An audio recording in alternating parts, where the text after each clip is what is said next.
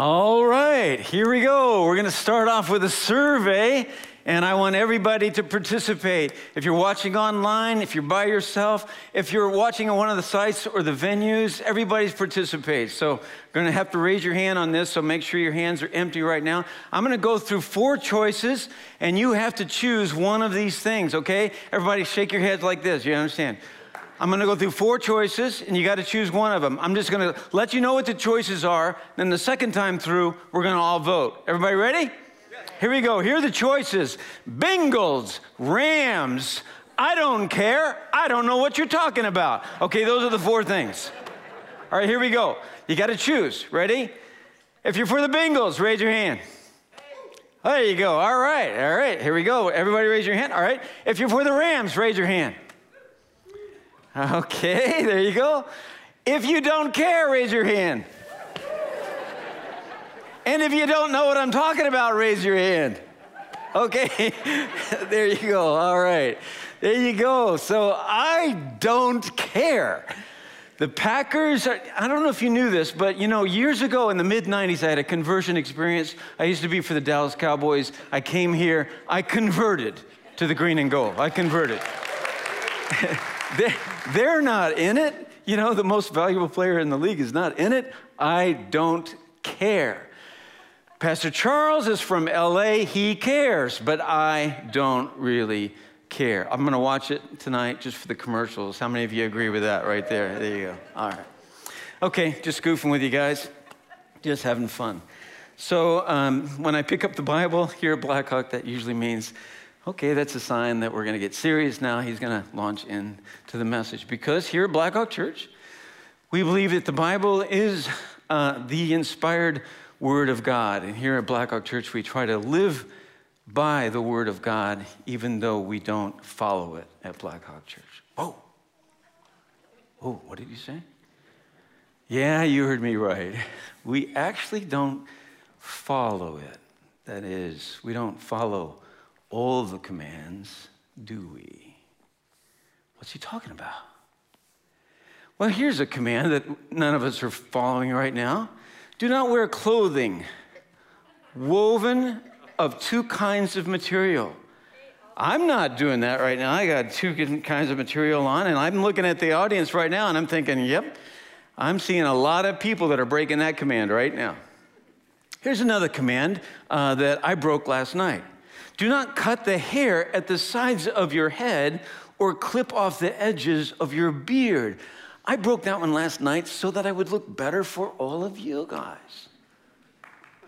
And there I got an applause from that. It's awesome.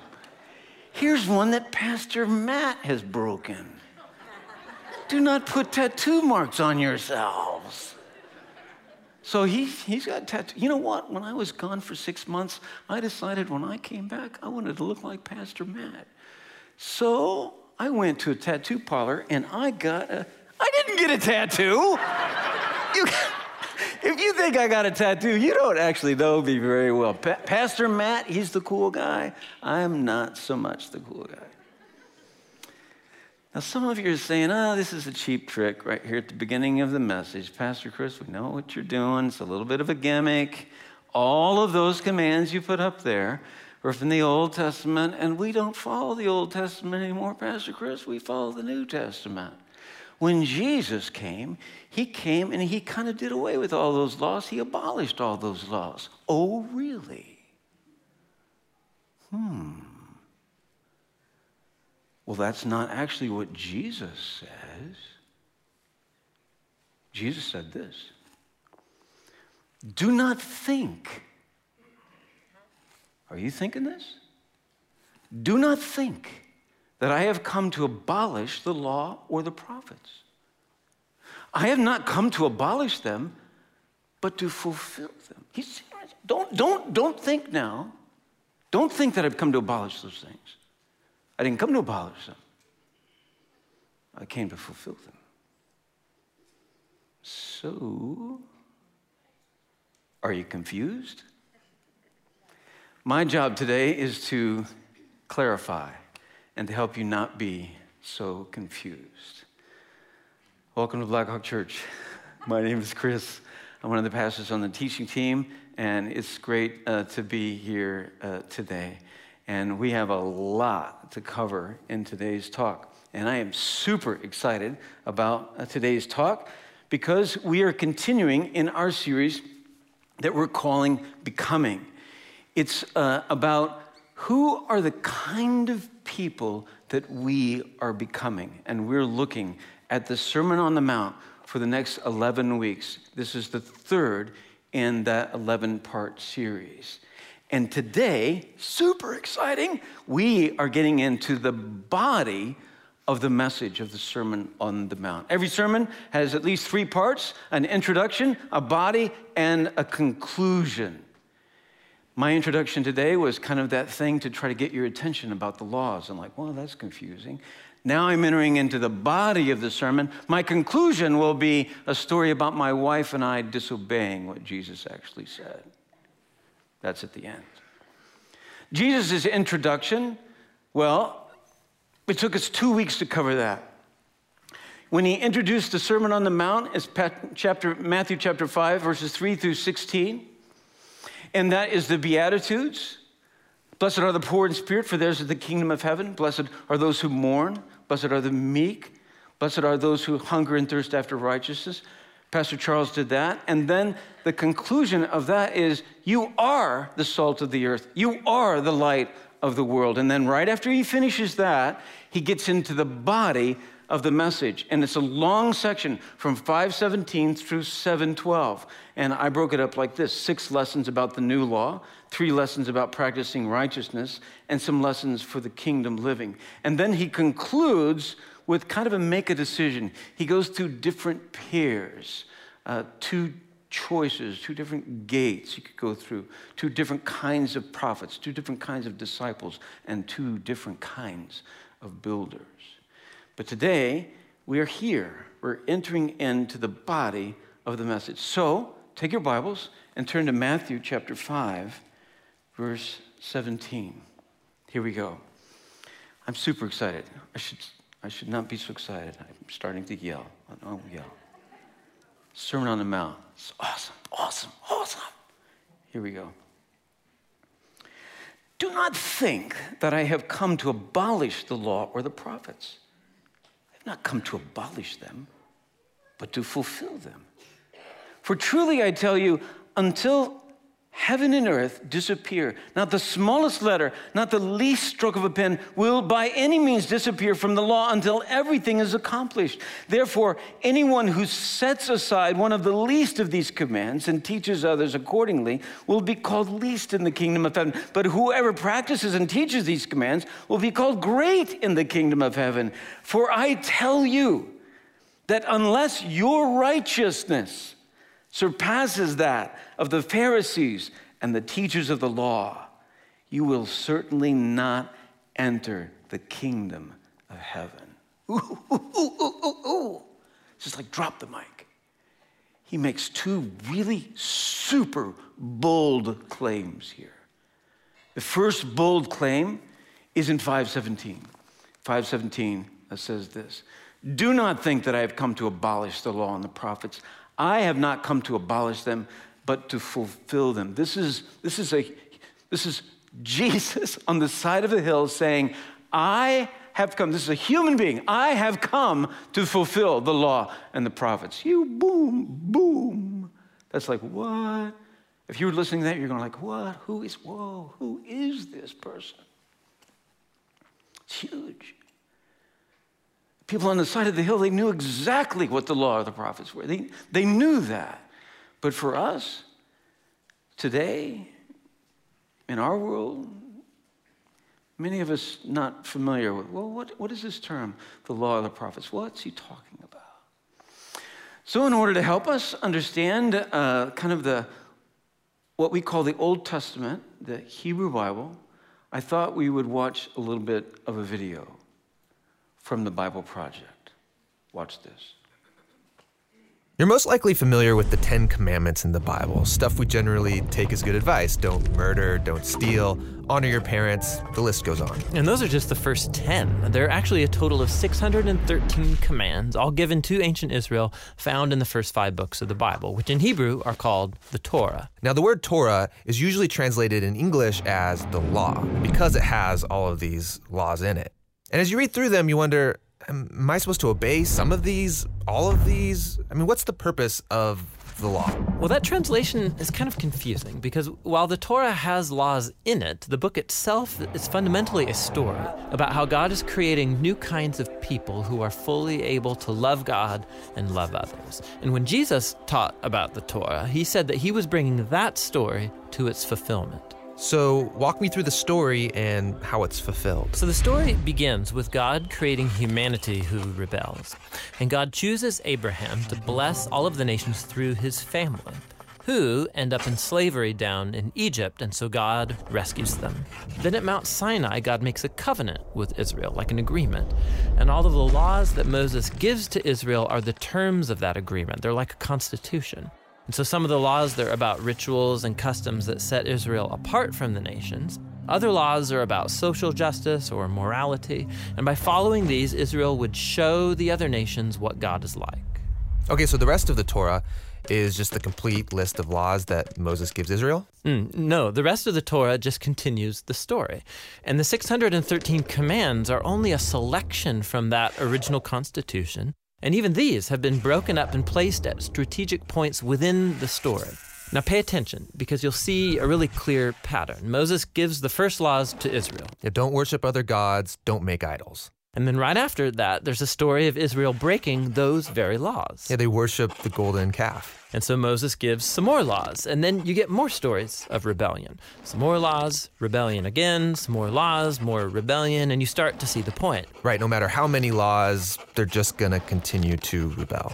So at the conclusion of the Torah's story, Moses gives this final speech to Israel as they prepare to go into their new home. And he tells them, you guys, I know that you're not going to follow all of God's laws. You've proven to me that you're incapable. And Moses says the problem is that their hearts are hard and that they're going to need new, transformed hearts if they're ever going to truly follow God's law. And he was right. I mean, the story goes on to recount Israel's total failure. They go into the land, they break all the laws. Right. Now, the next section of books in the Jewish tradition are the 15 books of the prophets, and they reflect back on the story. For example, Ezekiel, he said that if Israel was ever going to obey the law, God's Spirit would have to transform their hard hearts into soft hearts. And Jeremiah said that's when obedience to God's commands wouldn't feel like a duty, but they would be written deep in their hearts. And Isaiah, he promised a future leader, Israel's Messiah, who will lead all of the people in obedience to the law. Now, in Jewish tradition, all of these books together are called the prophets, even the historical books, because they're continuing the story told from the perspective of the prophets. Okay, so we have the law and the prophets, and they're telling one connected story about God's desire to bless the whole world through a people, Israel, who it turns out needs a new heart. Yes, and Jesus saw himself as continuing that story. So he agreed with the law and the prophets when he taught that it's out of the human heart that come the most ugly parts of human nature. It's like the default setting of our hearts is opposed to God's law. But Jesus also said that he came to solve that problem, and in his words, to fulfill the law. So what does he mean there, to fulfill the law? Well, first he said that the demand of all of the laws in the Torah could be fulfilled by what he called the Great Command, that we are to love God and to love others. So that seems pretty easy. I mean, we all want to love. Well, we think we want to love. But Jesus showed how love is far more demanding than we realize. So he quotes the law, do not murder. And he says, yes, not killing someone is a very loving thing to do. But then he also says that when you treat someone with disrespect or when you nurse resentment against them, you're also violating God's moral ideal because you're not treating that person with love. And so Jesus said true love ought to extend even to our own enemies. So even though this command seems very simple, Jesus showed how our hearts are not currently equipped to fulfill even this basic command of God to love others. And that's kind of a downer. But where Israel failed, Jesus brought this story to its fulfillment. As Israel's Messiah, he fully loved God and others, and he showed all of the nations what God is truly like. He did this through his acts of compassion and mercy, and ultimately by loving his enemies even unto death. And after his resurrection, he told his followers that he would send God's Spirit to transform their hearts so that they could follow him and fulfill the purpose of the law, to love God and to love their neighbor. So this fulfills the story of the law and the prophets, or in the words of the Apostle Paul, the one who loves fulfills the law.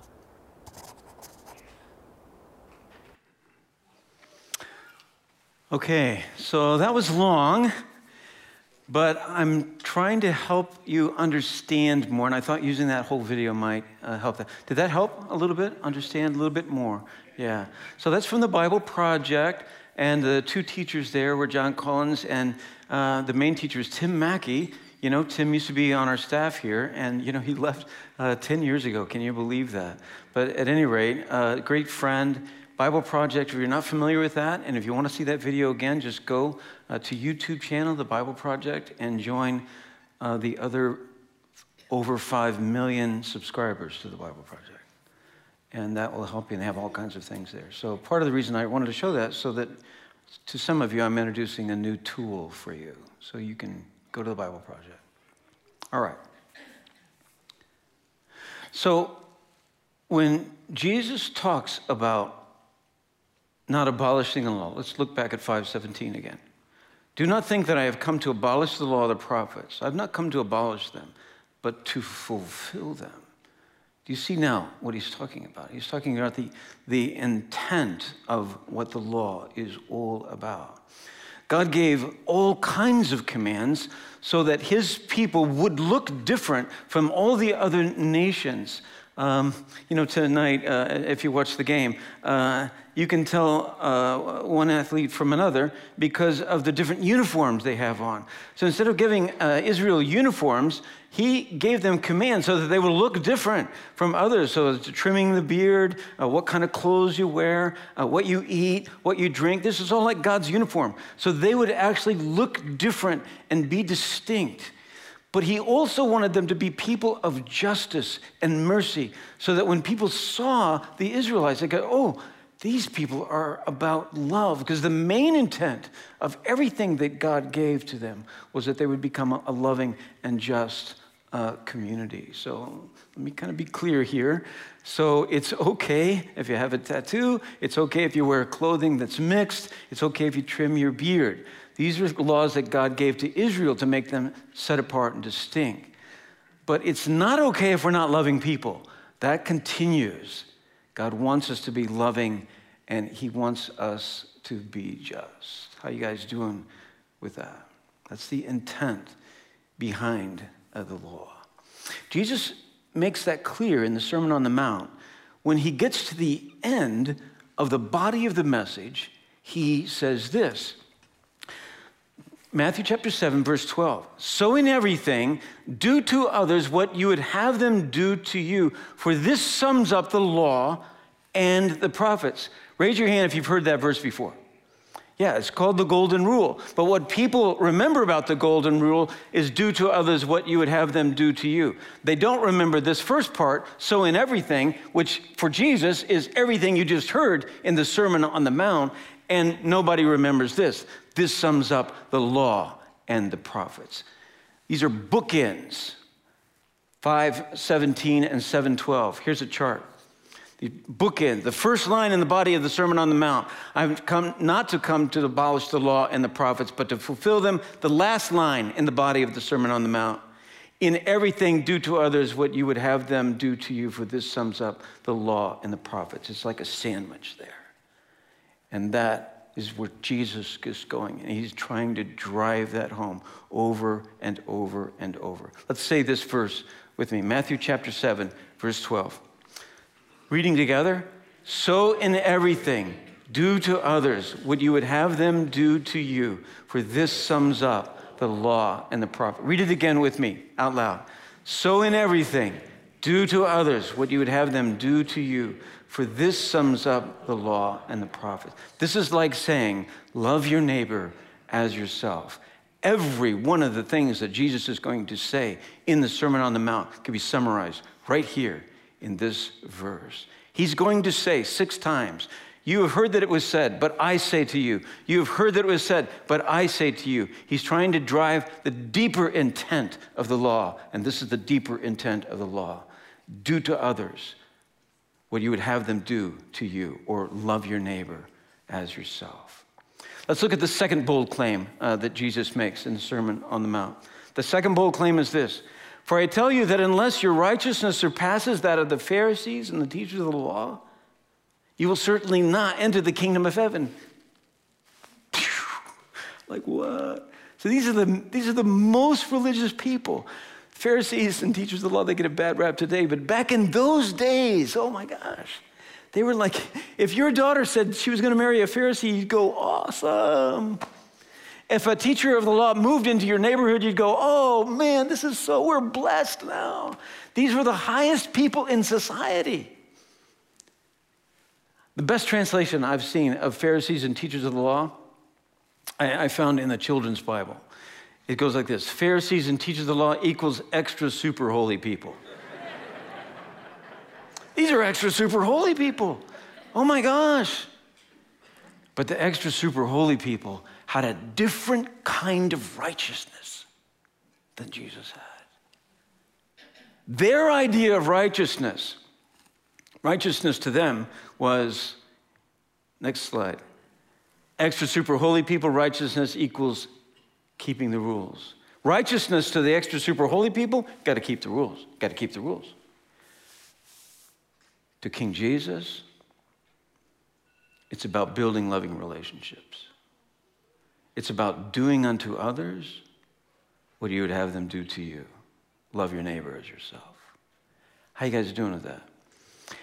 He's not telling the people on the hill, you better do better than those people or you're not getting in.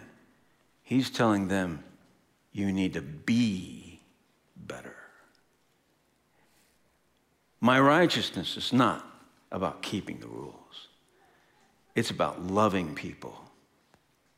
Do to others what you'd have them do to you. This is a bold claim. And so what Jesus is going to do in the Sermon on the Mount is he is now going to go through 6 different illustrations of the law. You have heard that it was said, but I say to you. It's like he's giving a new law. But really, his new law is really the divine intent of the original law. How you guys doing with that? Do you follow? Tim's video help? He's really going to give them the intent behind the law. Now, the first one he's going to talk about is a kind of big one, and it's the one about murder. Matthew 5, verse 21. You have heard that it was said to the people long ago, you shall not murder, and anyone who murders will be subject to judgment. But I tell you, it's the new law, that anyone who is angry with a brother or sister will be subject to judgment. Again, anyone who says to a brother or sister, Raka, is answerable to the court. Anyone who says, you fool, will be in the danger of the fire of hell. How you guys doing? See, he's saying, yeah, murder? Right. Let me get below that. It's not really about murder.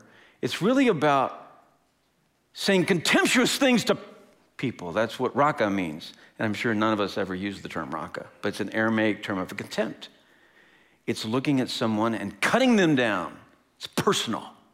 It's cussing someone out. Yeah, that. Jesus says, yeah, that's what I'm talking about. That will lead to away from God's kingdom just as much as murder will be. How you guys doing with that? What Jesus is trying to say to us is, he's going to do this 6 different times. We're going to go through that in this week. It's not just about this, it's about the divine intent behind it. Scott McKnight writes this. The prohibition of murder is the surface expression of a deeper divine intent. God's people aren't to be angry at one another. If one masters one's anger, murder will never occur. How you guys doing? Follow that? It's about the deeper divine intent. Jesus knows God's intention when he gives the law. I mean, Jesus is God, okay? So he knows the intention. Man, I just keep saying, how you doing? Because I just see question marks in everybody's minds right now. So let me try to illustrate this. What's today? What's today? You can participate. What's today? Sunday. And what's the date? February the 13th. Okay. Let's imagine that after I'm done today, I go home to my lovely wife, and we've been married almost 44 years. Yay. And she says this to me. Do you know what day tomorrow is? Boom. Now, if I say, yes, tomorrow is Monday, wrong answer. Even though that's the letter of the law. How you guys doing? If I say tomorrow is February the 14th, wrong answer.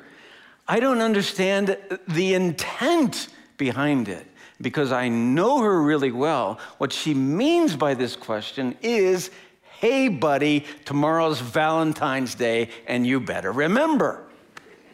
That's the intent behind it. You guys follow me? And when Jesus says, yeah, it's not just about murder, it's about when you cuss someone out, when you're personal in your accusation of something. That's what I'm talking about. That's not a part of God's kingdom. We're not to be that way.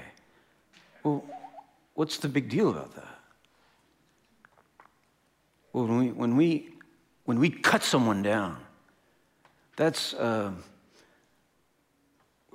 people are made in the image of God. It's like desecrating the image of God. How you guys doing with that?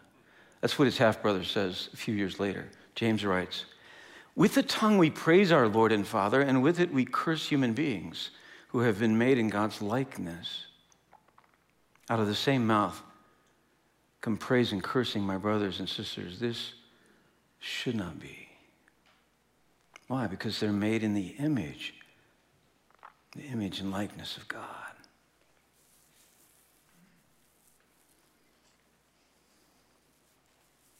So it's not just about murder. Oh, you're not killing people. Big deal. You want to be part of his kingdom? It gets right to the heart, like this.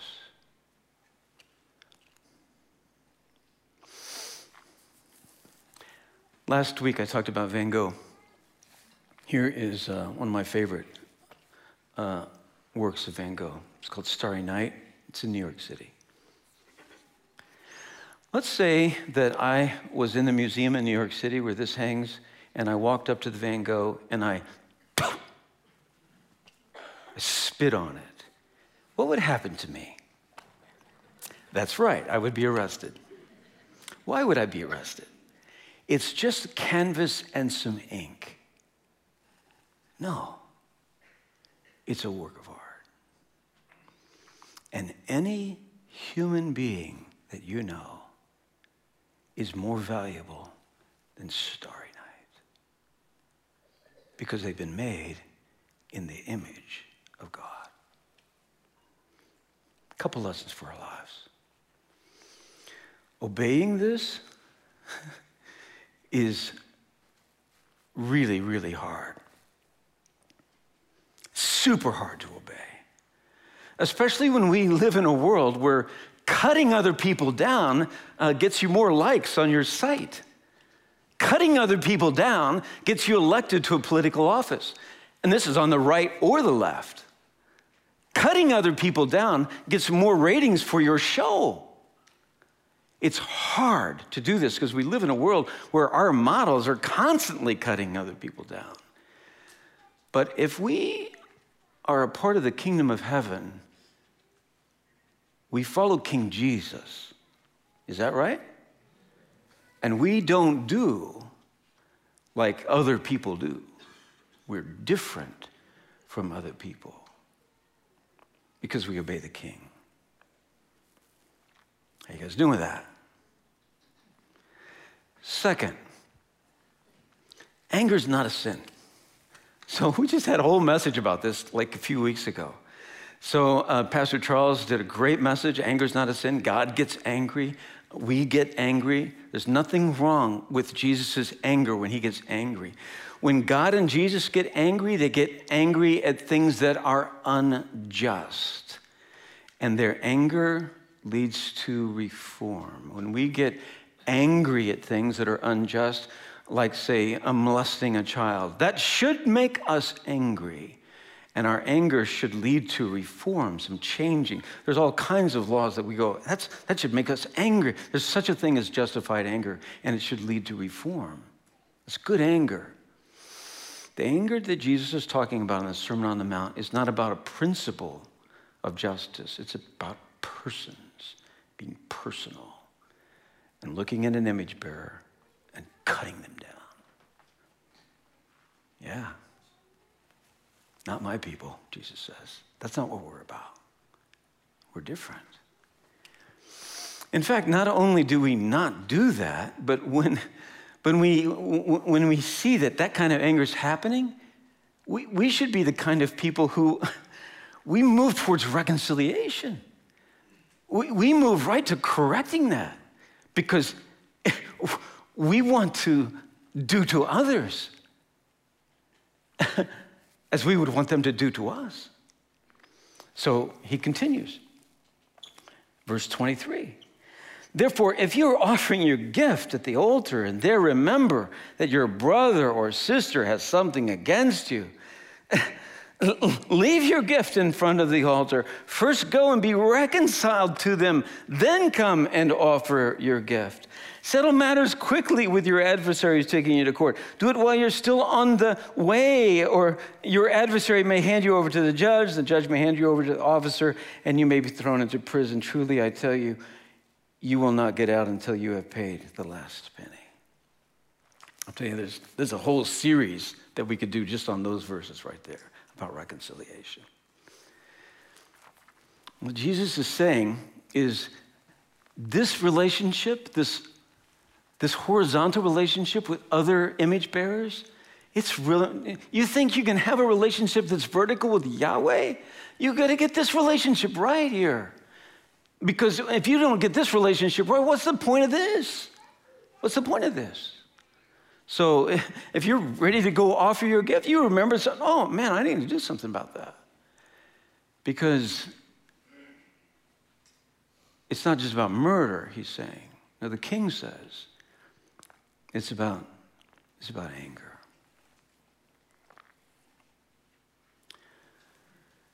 So this is really hard, isn't it? This is hard. Anger, our tongues, it's messy. This is complex. It's very difficult. And here's the story. Years and years ago, after my wife and I had been married for about 10 years, and we've been married for 44, so there you go.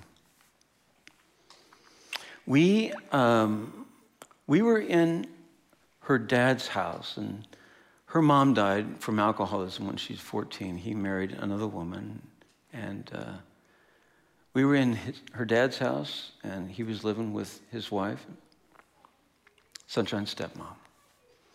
And let's just say, and they both passed away, just to honor their memory, they were hard to get along with. They didn't agree with us about our views about God. They didn't agree with us about our views about alcohol. They didn't agree with us about all kinds of different things. And every visit was a difficult visit. If you understand dealing with families, sometimes it can be hard doing Christmas and Thanksgiving. Somebody shake their head and go, yeah, I understand that. And we were in a situation where we lost our temper. And we came after them with our words. And we hurt them with our words. And we insulted them. And we left their home that night, and we knew instantly that we had done the wrong thing. And it wasn't good in our car. We were just quiet and like, oh my gosh, jeez. And we didn't need a Bible study or anything. We just kind of knew the Spirit of God lives in us. We knew we had blown it. And so in order to get right with God, we had to the next day go back to their house. We'd said goodbye to them like we were leaving, and yet the next day we changed our plans and we went back to their house. And our purpose was to go back and to apologize. And let me just stop right here. So you guys, listen, this is Pastor 101, okay? Most of the time when we blow it, someone just wants us to come and admit that we were wrong, pretty much it. And that's not something we see modeled today either, right? Where somebody says, hey, you know, I was wrong yesterday. That's what people want to see. Mostly, that's 90% of doing the work of reconciliation. I was wrong. When I said that, I knew I hurt you. I shouldn't have said it, and I was wrong. Well, I said it because you said this and this. No. Don't go there. Just say what I did. We're only responsible for what we say and do and think, not for what other people say, do, and think. And what we had said was wrong, and it was hurtful. So we went back and apologized. And we thought that would be moving us towards a better relationship with them. But when we apologized, it just blew up.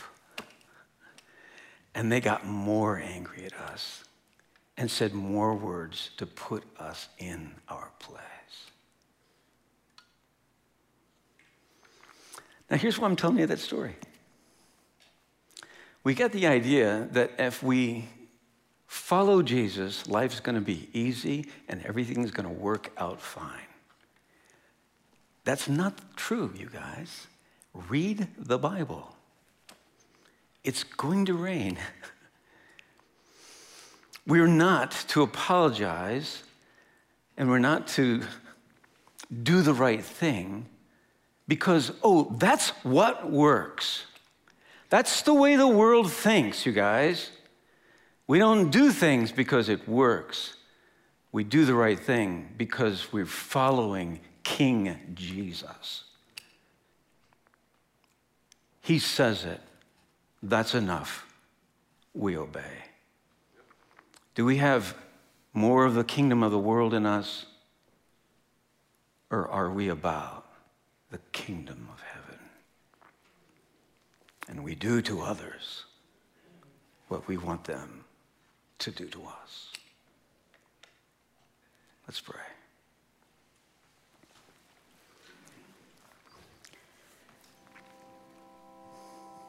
Father in heaven, I'm so thankful for the Holy Spirit, the way in which He works through your word. And I just know, Father, the way He's working right now in hearts and minds of people that are watching online and watching in different sites and venues, watching in this room, because the word has gone out and the Spirit is working, and He's calling to our attention some things that we have said, that we have hurt people with our words.